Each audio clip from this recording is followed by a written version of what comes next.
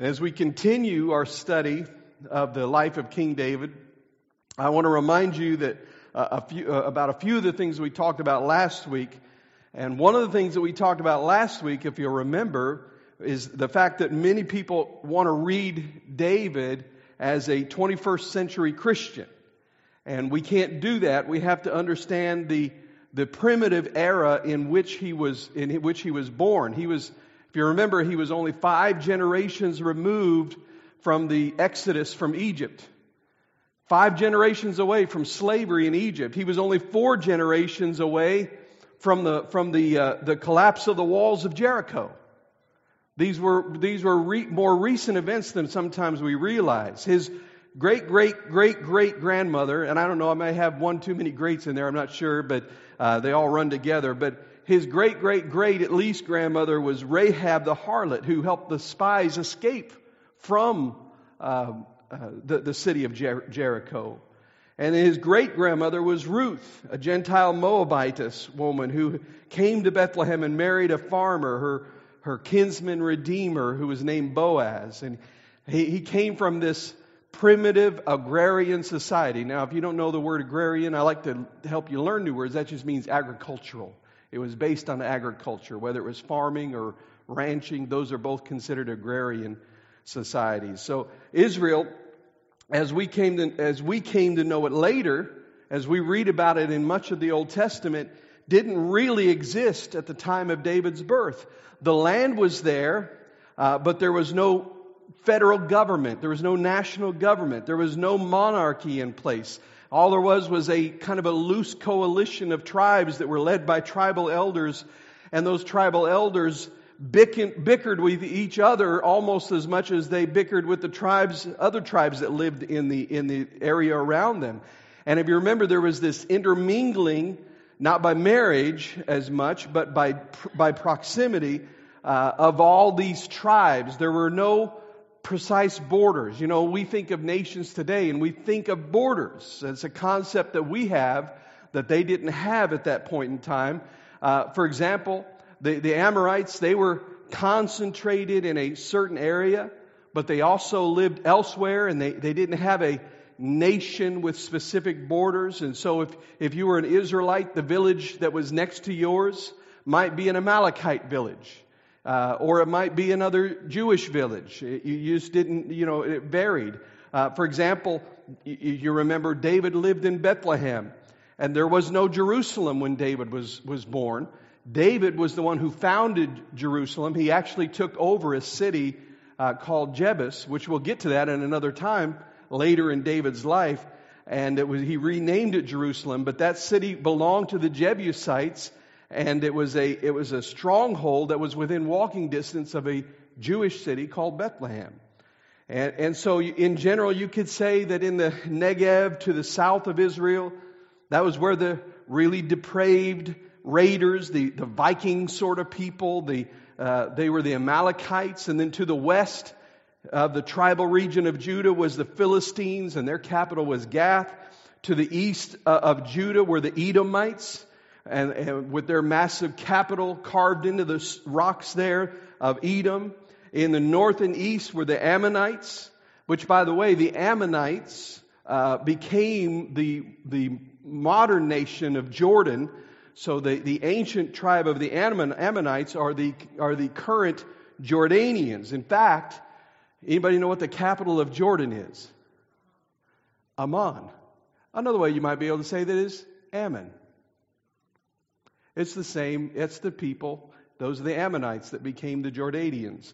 Then ranging northward toward of Judah, there would have been other areas of the tribes, but there was no specific area. It didn't mean that people from Judah couldn't live in a town that was filled with people from another tribe.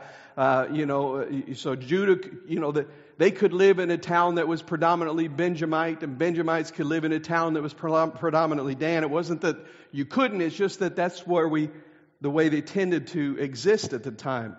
And we know the first king of Israel, Saul, was a Benjamite, and his capital was at Gibeah. And he instituted a sort of an informal draft, It wasn't a national law or anything, but this is what it says that he did. He said in 1 Samuel 14:52, it says, there was strong war against the Philistines all the days of Saul.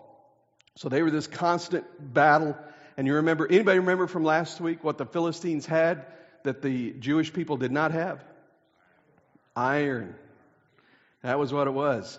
The nation of Israel was still in the Bronze Age. The Philistines were dominant during this time period before David because they had iron, and that gave them the edge. But so there was strong war against the Philistines all the days of Saul. And listen to what it says. And when Saul saw any strong man or any valiant man, he took him into his service. So it wasn't really an official draft, but what do you say to the king when he says, you're a good fighter. You're coming with me right now. You went. That's what you did. And so what that did was it began to break down that tribal separation. Because now what was happening is Saul would see he was a Benjamite. He couldn't fill out an army for the nation of Israel with just the people from the tribe of Benjamin. So he would see somebody from the tribe of Dan and he'd say, listen, you are really a mighty warrior. You're coming with me. You're part of the army now. And he would come. And he'd see somebody from the tribe of Judah and do the same thing. Somebody from the tribe of Asher do the same thing. Now, all of a sudden, what you've got is, before, whenever they'd go to battle, Benjamites were always standing shoulder to shoulder with other Benjamites during the battle. Now you have Benjamites that are standing next to Asherites and Danites and people from the tribe of Judah, because Judahite doesn't sound right. And so now it begins to break down a little bit of the tribal identity and give them more of a national identity. Now they begin to see themselves, instead of saying, I am a Benjamite, now they begin to see themselves a little more of being able to say that to themselves, I am an Israelite. You see how that could happen? So that's what was taking place. So Saul did some good things. Now Saul didn't break it down, that barrier, all the way, because he still kept Benjamin as the central tribe, and he had the national capital. His capital was still in the city of Gibeah, which is in the tribe of Benjamin. And that's important to remember later on when David becomes king. So we have this primitive agricultural society in a tribal culture where the Gentile tribes are living in and among the Hebrew tribes. And there's this very low level of national identity. And the capital of the nation is really one of the tribal capitals. So that's the setting.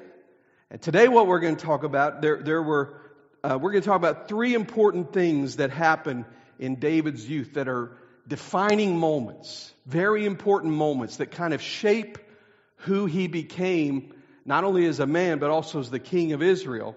And the first is the place where David first shows having some touch of the miraculous upon his life.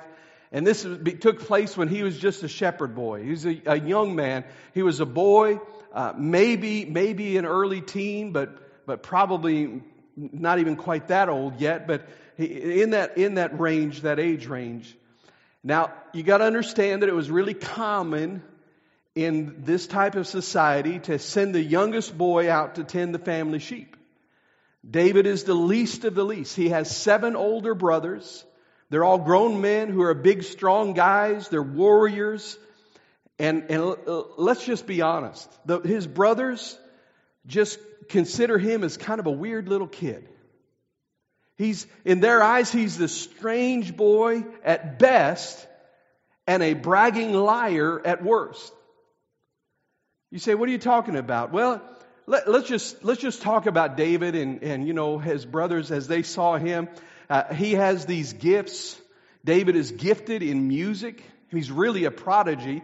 He's a very young child at this point in time, a very young man, and he picks up a lyre, which is more or less like a harp, or something like that, as modern day banjo or something. He picks it up. I don't know where he got it, but he finds this lyre, and here's this little kid, and they sent him out into Judean wilderness. Now, some of you are thinking, how could you send your kid out there? But it was very common. Have you ever seen Anybody ever been to Israel here? I haven't. One person. I want to go one day, but you probably have seen pictures. And when we say Judean wilderness, trust me, we mean wilderness, all capital letters. I mean, it looks like a bomb went off there in places. There's just nothing there. And you think to yourself, this little kid out there by himself tending these sheep, it just seems like a dangerous thing. But you know what? You still see it today. Not with Jewish shepherds, because the modern Israeli society is not agricultural in nature as much, but you do see Arab shepherds. So you'll see these little barefoot kids wandering around in the wilderness with a little herd of sheep, and you'll be 1,000 miles from nowhere, and then all of a sudden out of nowhere comes this little barefoot kid with a herd of goats, and you think, where did he come from? Well, that's David. That's what he did. And so here's this weird little kid out there, and he drives the sheep in one day from the Judean wilderness, and his brothers say, what did you do today? He said, the funniest thing happened. I found this musical instrument, and you know what? I don't know how exactly, but I can play that sucker. And so he's a kid, but he can play the lyre, and he writes songs. I picture him out there lying underneath the stars and looking at creation and writing music. But his brothers aren't too impressed, as brothers often aren't.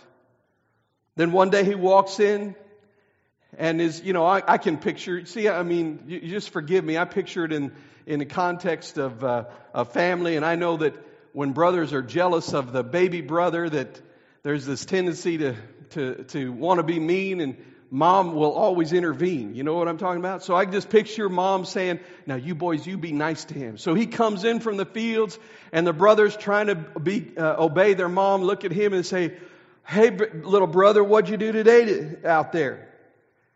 And he walks in and they ask him this, and he says, well, today I was with the sheep, and a lion came and attacked the sheep. And they're a little interested. Well, what did you do? He said, well, I killed it. I killed it. And can you imagine the ridicule from the older brothers?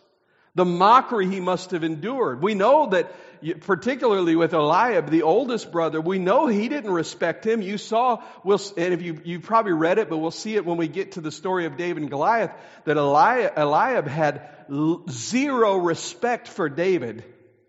Because when he showed up there on the battlefield with David and Goliath, he said, I know what you're here for. You're just here to see the battle. You spoiled brat. And so you imagine the mockery he must have endured. Perhaps Eliab, then the eldest, led the verbal assault. Killed a lion, did you now? Wow, that must have been some dangerous business. It's a miracle you weren't killed. And this naive child says it was a miracle. An absolute miracle. It was a great miracle. And they said, how exactly did you kill this ferocious beast? And he said, that's the funny part. I'm not precisely clear on that. He said the lion grabbed one of the sheep and started taking off, and I grabbed hold and I took the sheep out of its mouth. I took that little lamb out of its mouth, and then the lion turned on me because he was mad at me because I just stole his dinner. And so I just grabbed his beard and I swung my little fist and he died. You can read about it. That's how he describes what happened. Imagine the laughter in that moment. See, it wasn't because David was strong enough to kill a lion. It was a miracle where God intervened and God gave David what he needed to be able to kill that lion. And I just imagine the laughter. David begins to realize he's being mocked by now, but he presses on. He says, it's true. I killed him, just like the bear. Oh, a bear too. A lion and a bear. My, what a warrior you are. What a slayer of beasts we have among us today. And they're all like, oh yeah, sure. See, you might imagine if his father says to him, David, next time you kill a lion or bear, why don't you just cut his head off and bring their heads home? You know, you just can't come in here and tell your brothers you killed a lion or you killed a bear without any proof. You got to have some proof. So next time, just cut their head off and bring it back home. Remember that. Here's what I learned a long time ago. Mark it down in your diary. Be careful what you say to a kid because they will remember it. Well, that's the first event. He killed a lion and a bear. That was a huge moment in shaping David and his faith in God. He's this odd little shepherd boy that is kind of mistrusted. I mean, I don't know if any of you are the youngest among your siblings or have young. Any of you here are the youngest in your family? Okay. Any of you have younger siblings? All right. Well, there's often a perception that the youngest child is A, strange, or B, spoiled. Say what? Stan says. And that's how they feel about David. Eliab and Abinadab and Shemiah and the others, when David comes in with his goofy stories, dragging his lyre in, over his shoulder and saying he killed a lion and a bear, I can just imagine them talking to Jesse, their father, and saying, you got to whoop that boy. He's out there. He's lying. He's saying he killed a lion and a bear. There's just no way. That's the first event. The second event is this. Samuel comes to Bethlehem to anoint a new king. Now, there's no media, there's no press, there's no newspaper, there's no television, there are no photographs. So I want you to think about this. People didn't know what famous people looked like, right? They would have heard about them because that's how stories were passed on. They were passed on orally. They would hear about the history of Israel. They would hear about what God has done somewhere else, but they didn't know what those famous people looked like. They know their names, but they don't know their faces. And the most famous person in Israel, at least arguably, would be this aging prophet named Samuel, who has, by anointing Saul as king, He at that moment, he sort of retired from the stage and he turned leadership of this fledgling nation over to Saul. And Samuel, at that moment, just kind of backs away from the leadership of the nation. So he's, I guess, a semi-retired prophet or something. I don't know how that works. And one night, Samuel walks into the village of Bethlehem and he announces, I'm here to anoint the next king. Now, I want you to know that's a really scary moment. Anybody know why that's a really scary moment? Yeah, there is already a king.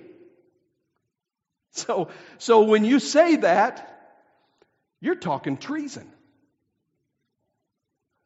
And matter of fact, if you read it, we don't have time tonight, but if you read in chapter 16 and 17, well, might have to go back a little bit further, but when God told Samuel, go down to Bethlehem, find Jesse the Bethlehemite, because one of his sons I've chosen to be king and you're going to anoint him as king, Samuel said, all right, well, God, how am I supposed to do that? Because if I do that, Saul's going to kill me.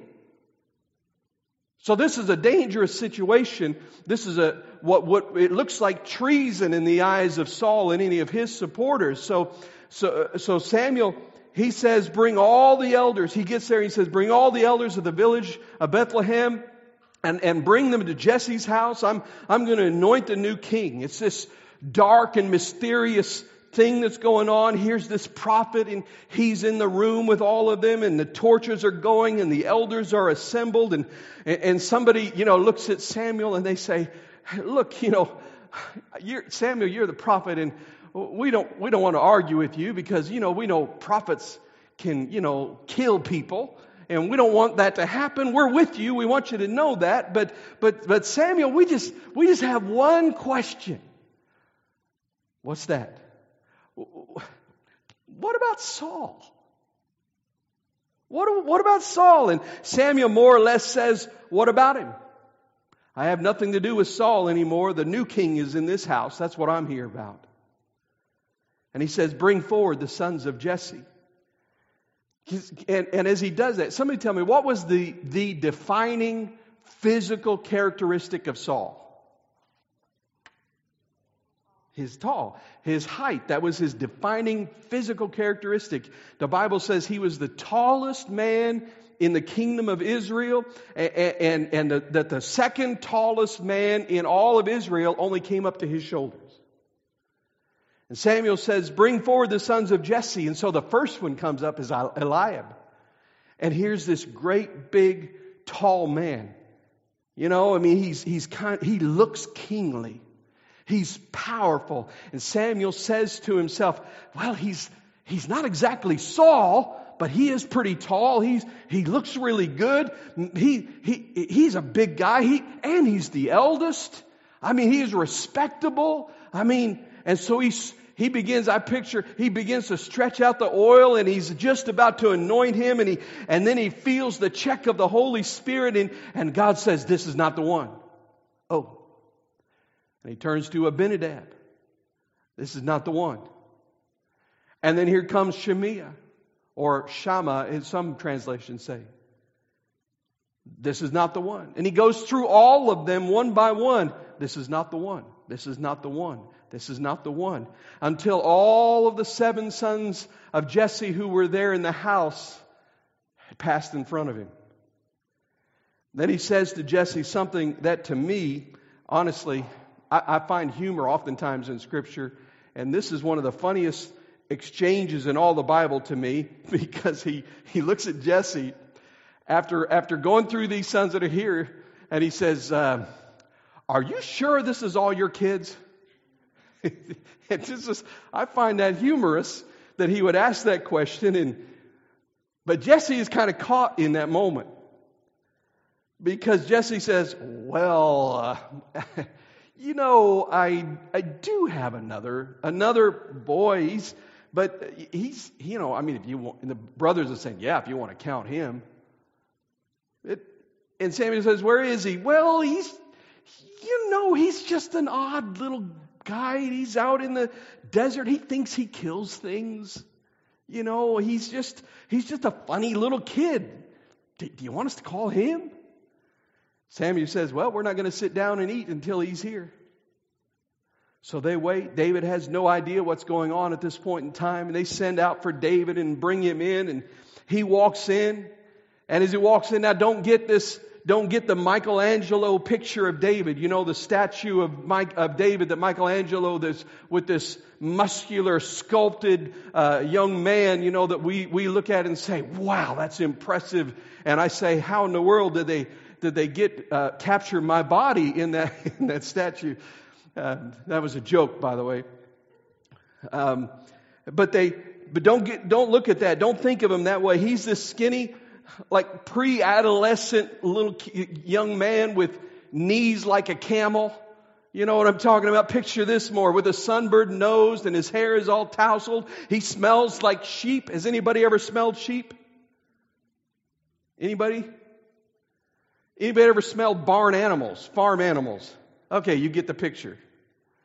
He comes in, he smells like this, which, by the way, at this point in time, interesting thing is that before they went into this time, that Samuel consecrated himself, and he consecrated Jesse, he consecrated all the sons that were there. We don't know exactly what that means, whether it was a ceremonial washing or if they did some sacrifice, but they all went through this procedure. Not David, he was out in the field somewhere.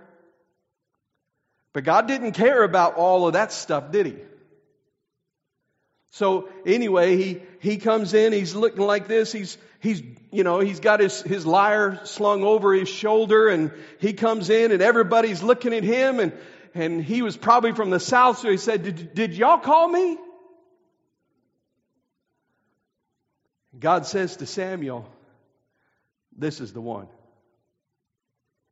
And Samuel walks over to David, and he takes up that horn of oil, and he pours the oil over David in front of all the elders of the city of Bethlehem and in front of all of his brothers. Now, listen, David, from all that we know at this point in time, has no more idea than a goose what's going on. He just walks into the house. I mean, there's no record that anybody explained it to him. Maybe they did, maybe they didn't, but he just comes in out of the field and there's this old man that he doesn't know because Samuel's face is not known because they didn't have photographs. And there's this old man in his house and he walks up to him and starts pouring oil on him. Now there's recorded Josephus, a Jewish historian, he records the tradition that while he was pouring oil on him, that he leaned over and whispered in David's ear, "You will be the next king." We don't know if that really happened or not, but that's their tradition. But to that point in time, David doesn't know what's going on, and he's looking over at his dad saying, "What's the deal?" And I can just picture Jesse saying, "Well, that's what happens when you kill bears, David." Now all of a sudden David is anointed, and it's as if that moment just then kind of hangs there. Because Samuel leaves, and David goes back to the sheep, and nobody talks about it. It's just this odd moment. Now listen to me on this. I'm going to tell you something, because there are going to be moments in our lives when God does something in you that resonates deeply within you. And you can feel it. You can hear God in those moments. You feel those moments deeply. They just sort of echo throughout your being. They kind of ping on your sonar screen, and you walk away from that moment thinking to yourself, "That was big. That was really, really big. I don't know that I understand it, but God just did something really big in my life." And the natural inclination is to think that something is going to happen. And so we say, okay, now that that's happened, my life and destiny are going to unfold before me. And then years go by and nothing happens. I want you to hear me this evening. When those years go by and nothing happens, that changes nothing. Because that doesn't erase that moment where God spoke. David waiting for those years did not change the moment when God, through the prophet Samuel, anointed him as king. It did not change it one bit. His destiny and his calling was exactly the same, even though he had to wait for years and years and years for it to become a reality. God has made contact, and all we can do is wait. Now, I'm going to get back to that in a minute. The next step for David, and this is really the third thing that shaped him, really was the fact that David had to wait. See, this moment here, this prophet walks in. He walks into the house. The prophet pours oil on him, and everybody's saying, "Next king of Israel, next king of Israel." And for David, that happens, and then you know what? Everything else goes back to normal. I love David's response to this. He didn't go down to the nearest department store and start trying on crowns. I wonder what that one will look like. You know, he didn't order a new set of business cards telling the printer, "Change it from shepherd to king." He just went back to tending the sheep, and he waited while God worked. That's the key that we've got to learn in our lives. We've got to learn to wait while God works. Now, that doesn't mean that we don't do anything. David was working, but he was just doing what God gave him to do at the moment, wasn't he? He wasn't doing anything to try to become king. He wasn't doing anything to try to manipulate circumstances to force it to happen. He just did what God gave him to do and waited, and while he waited, God worked. He was at work. Because here's the thing, remember, in your story, put it this way, in every story, your story is not the only story.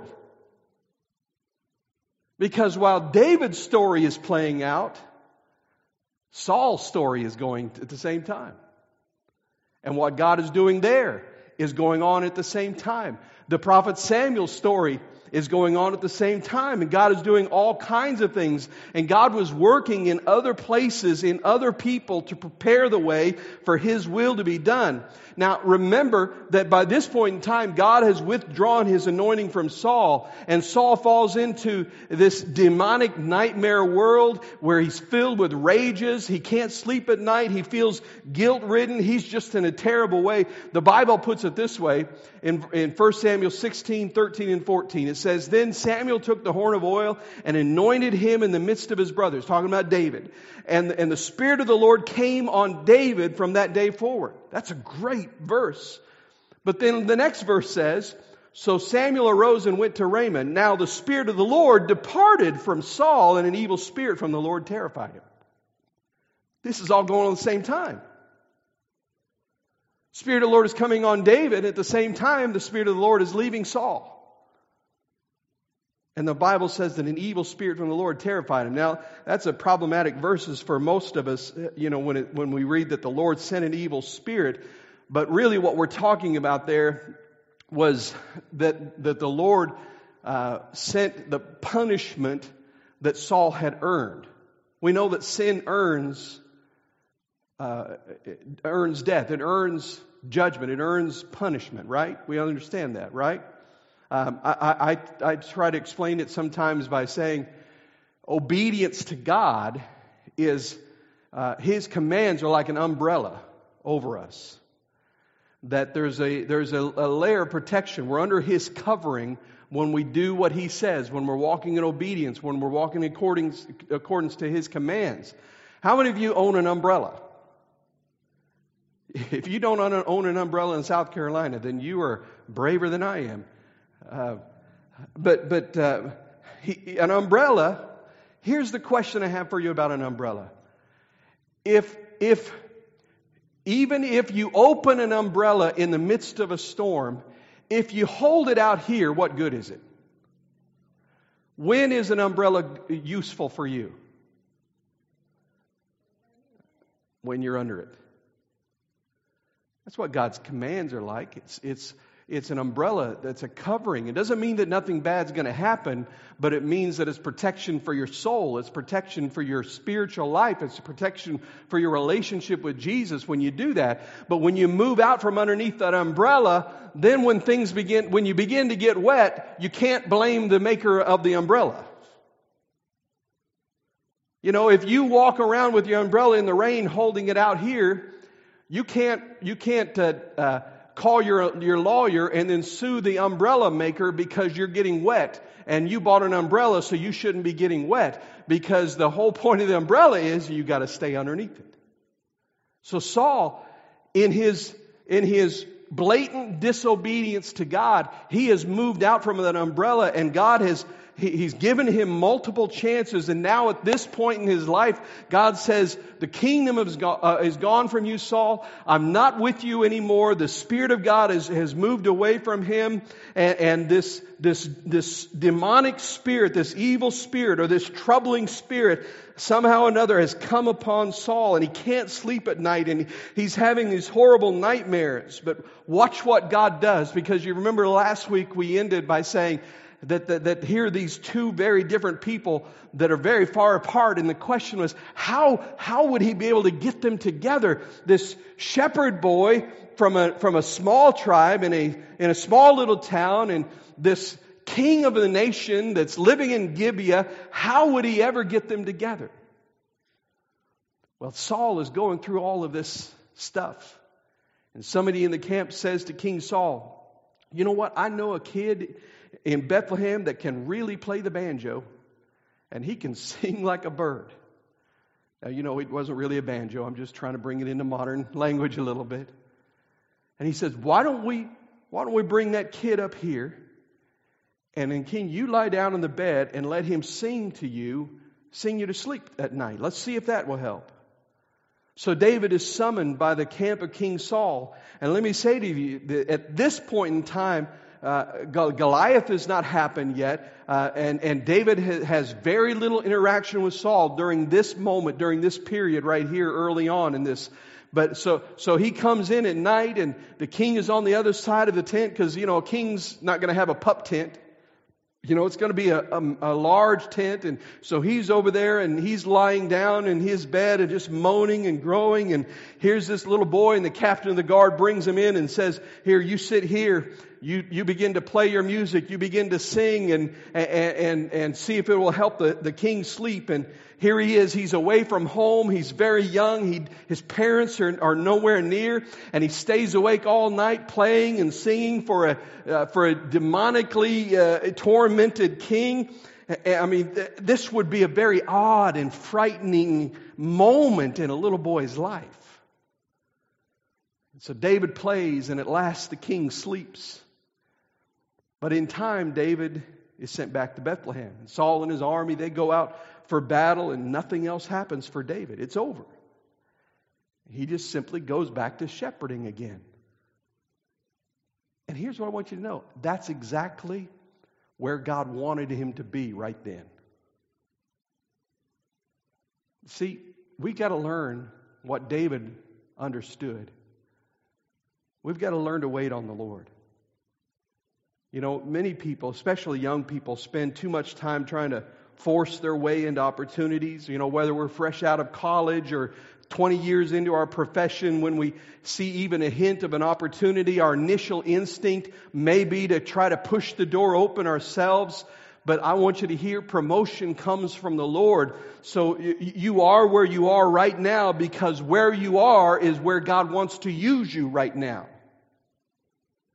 Wait on the Lord for your next opportunity. I'm not just talking about getting a new job at work. I'm talking about ministry opportunity. I'm talking about doing what God calls you to do.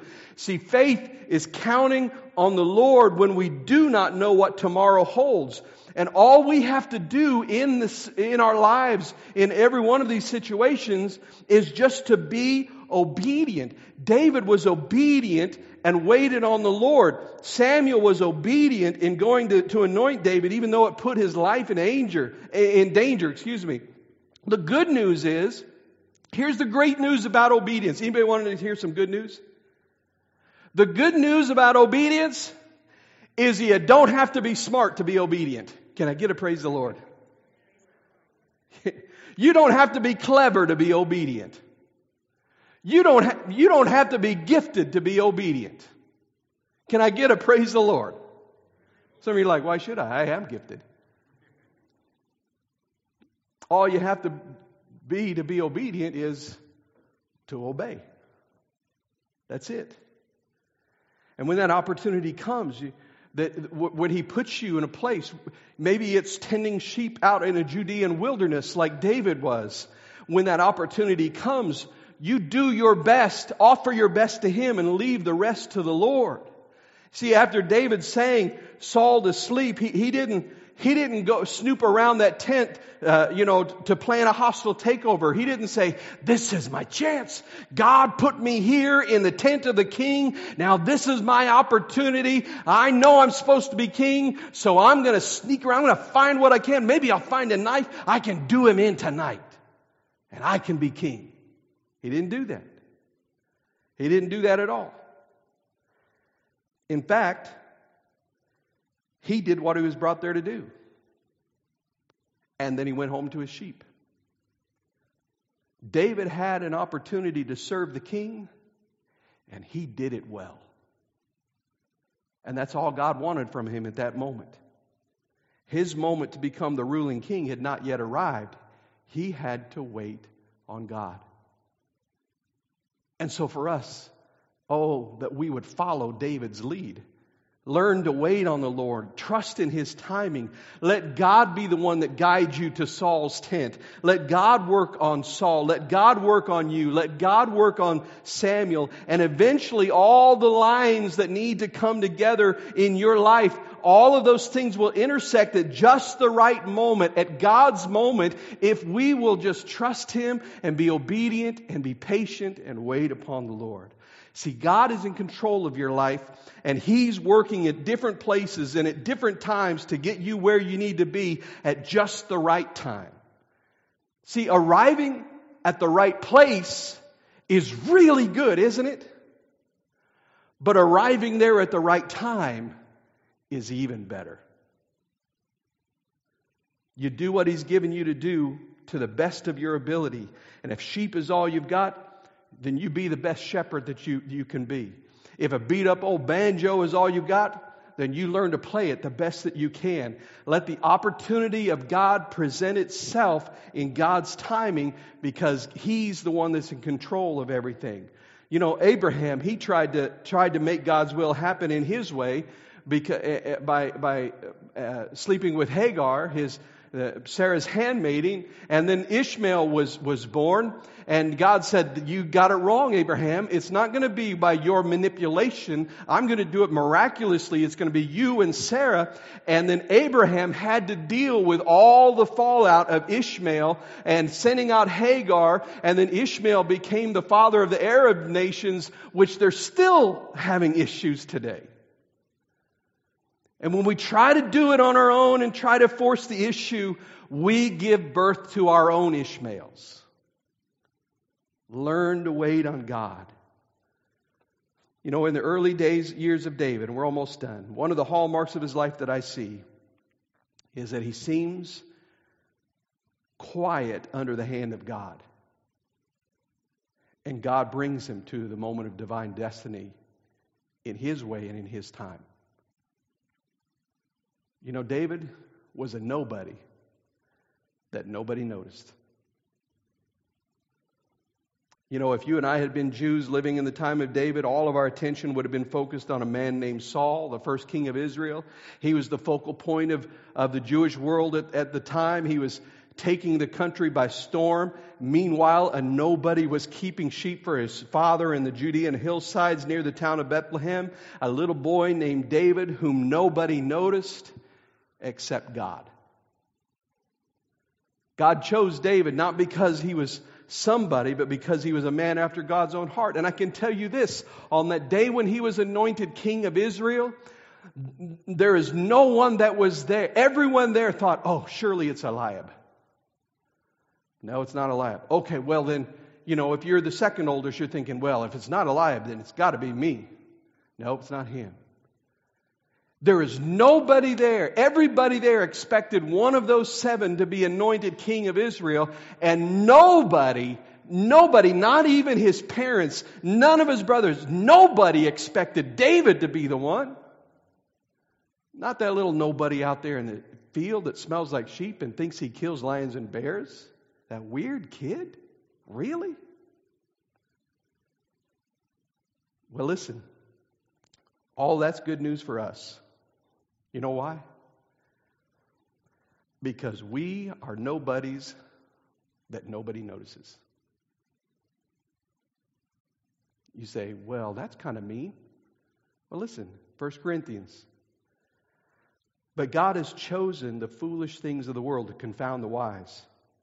God has chosen the weak things of the world to confound the things which are mighty. And God has chosen the base things of the world and things which are despised. Yes, and He chose things which did not exist to bring to nothing things that do, so that no flesh should boast in His presence. Here's the news. It's depending on your level of pride, it's either good news or hurtful. You have been chosen by God. And He chose the foolish things of the world. And He chose the weak things of the world. And He chose the base things of the world. And He chose the things that are not, the nobodies.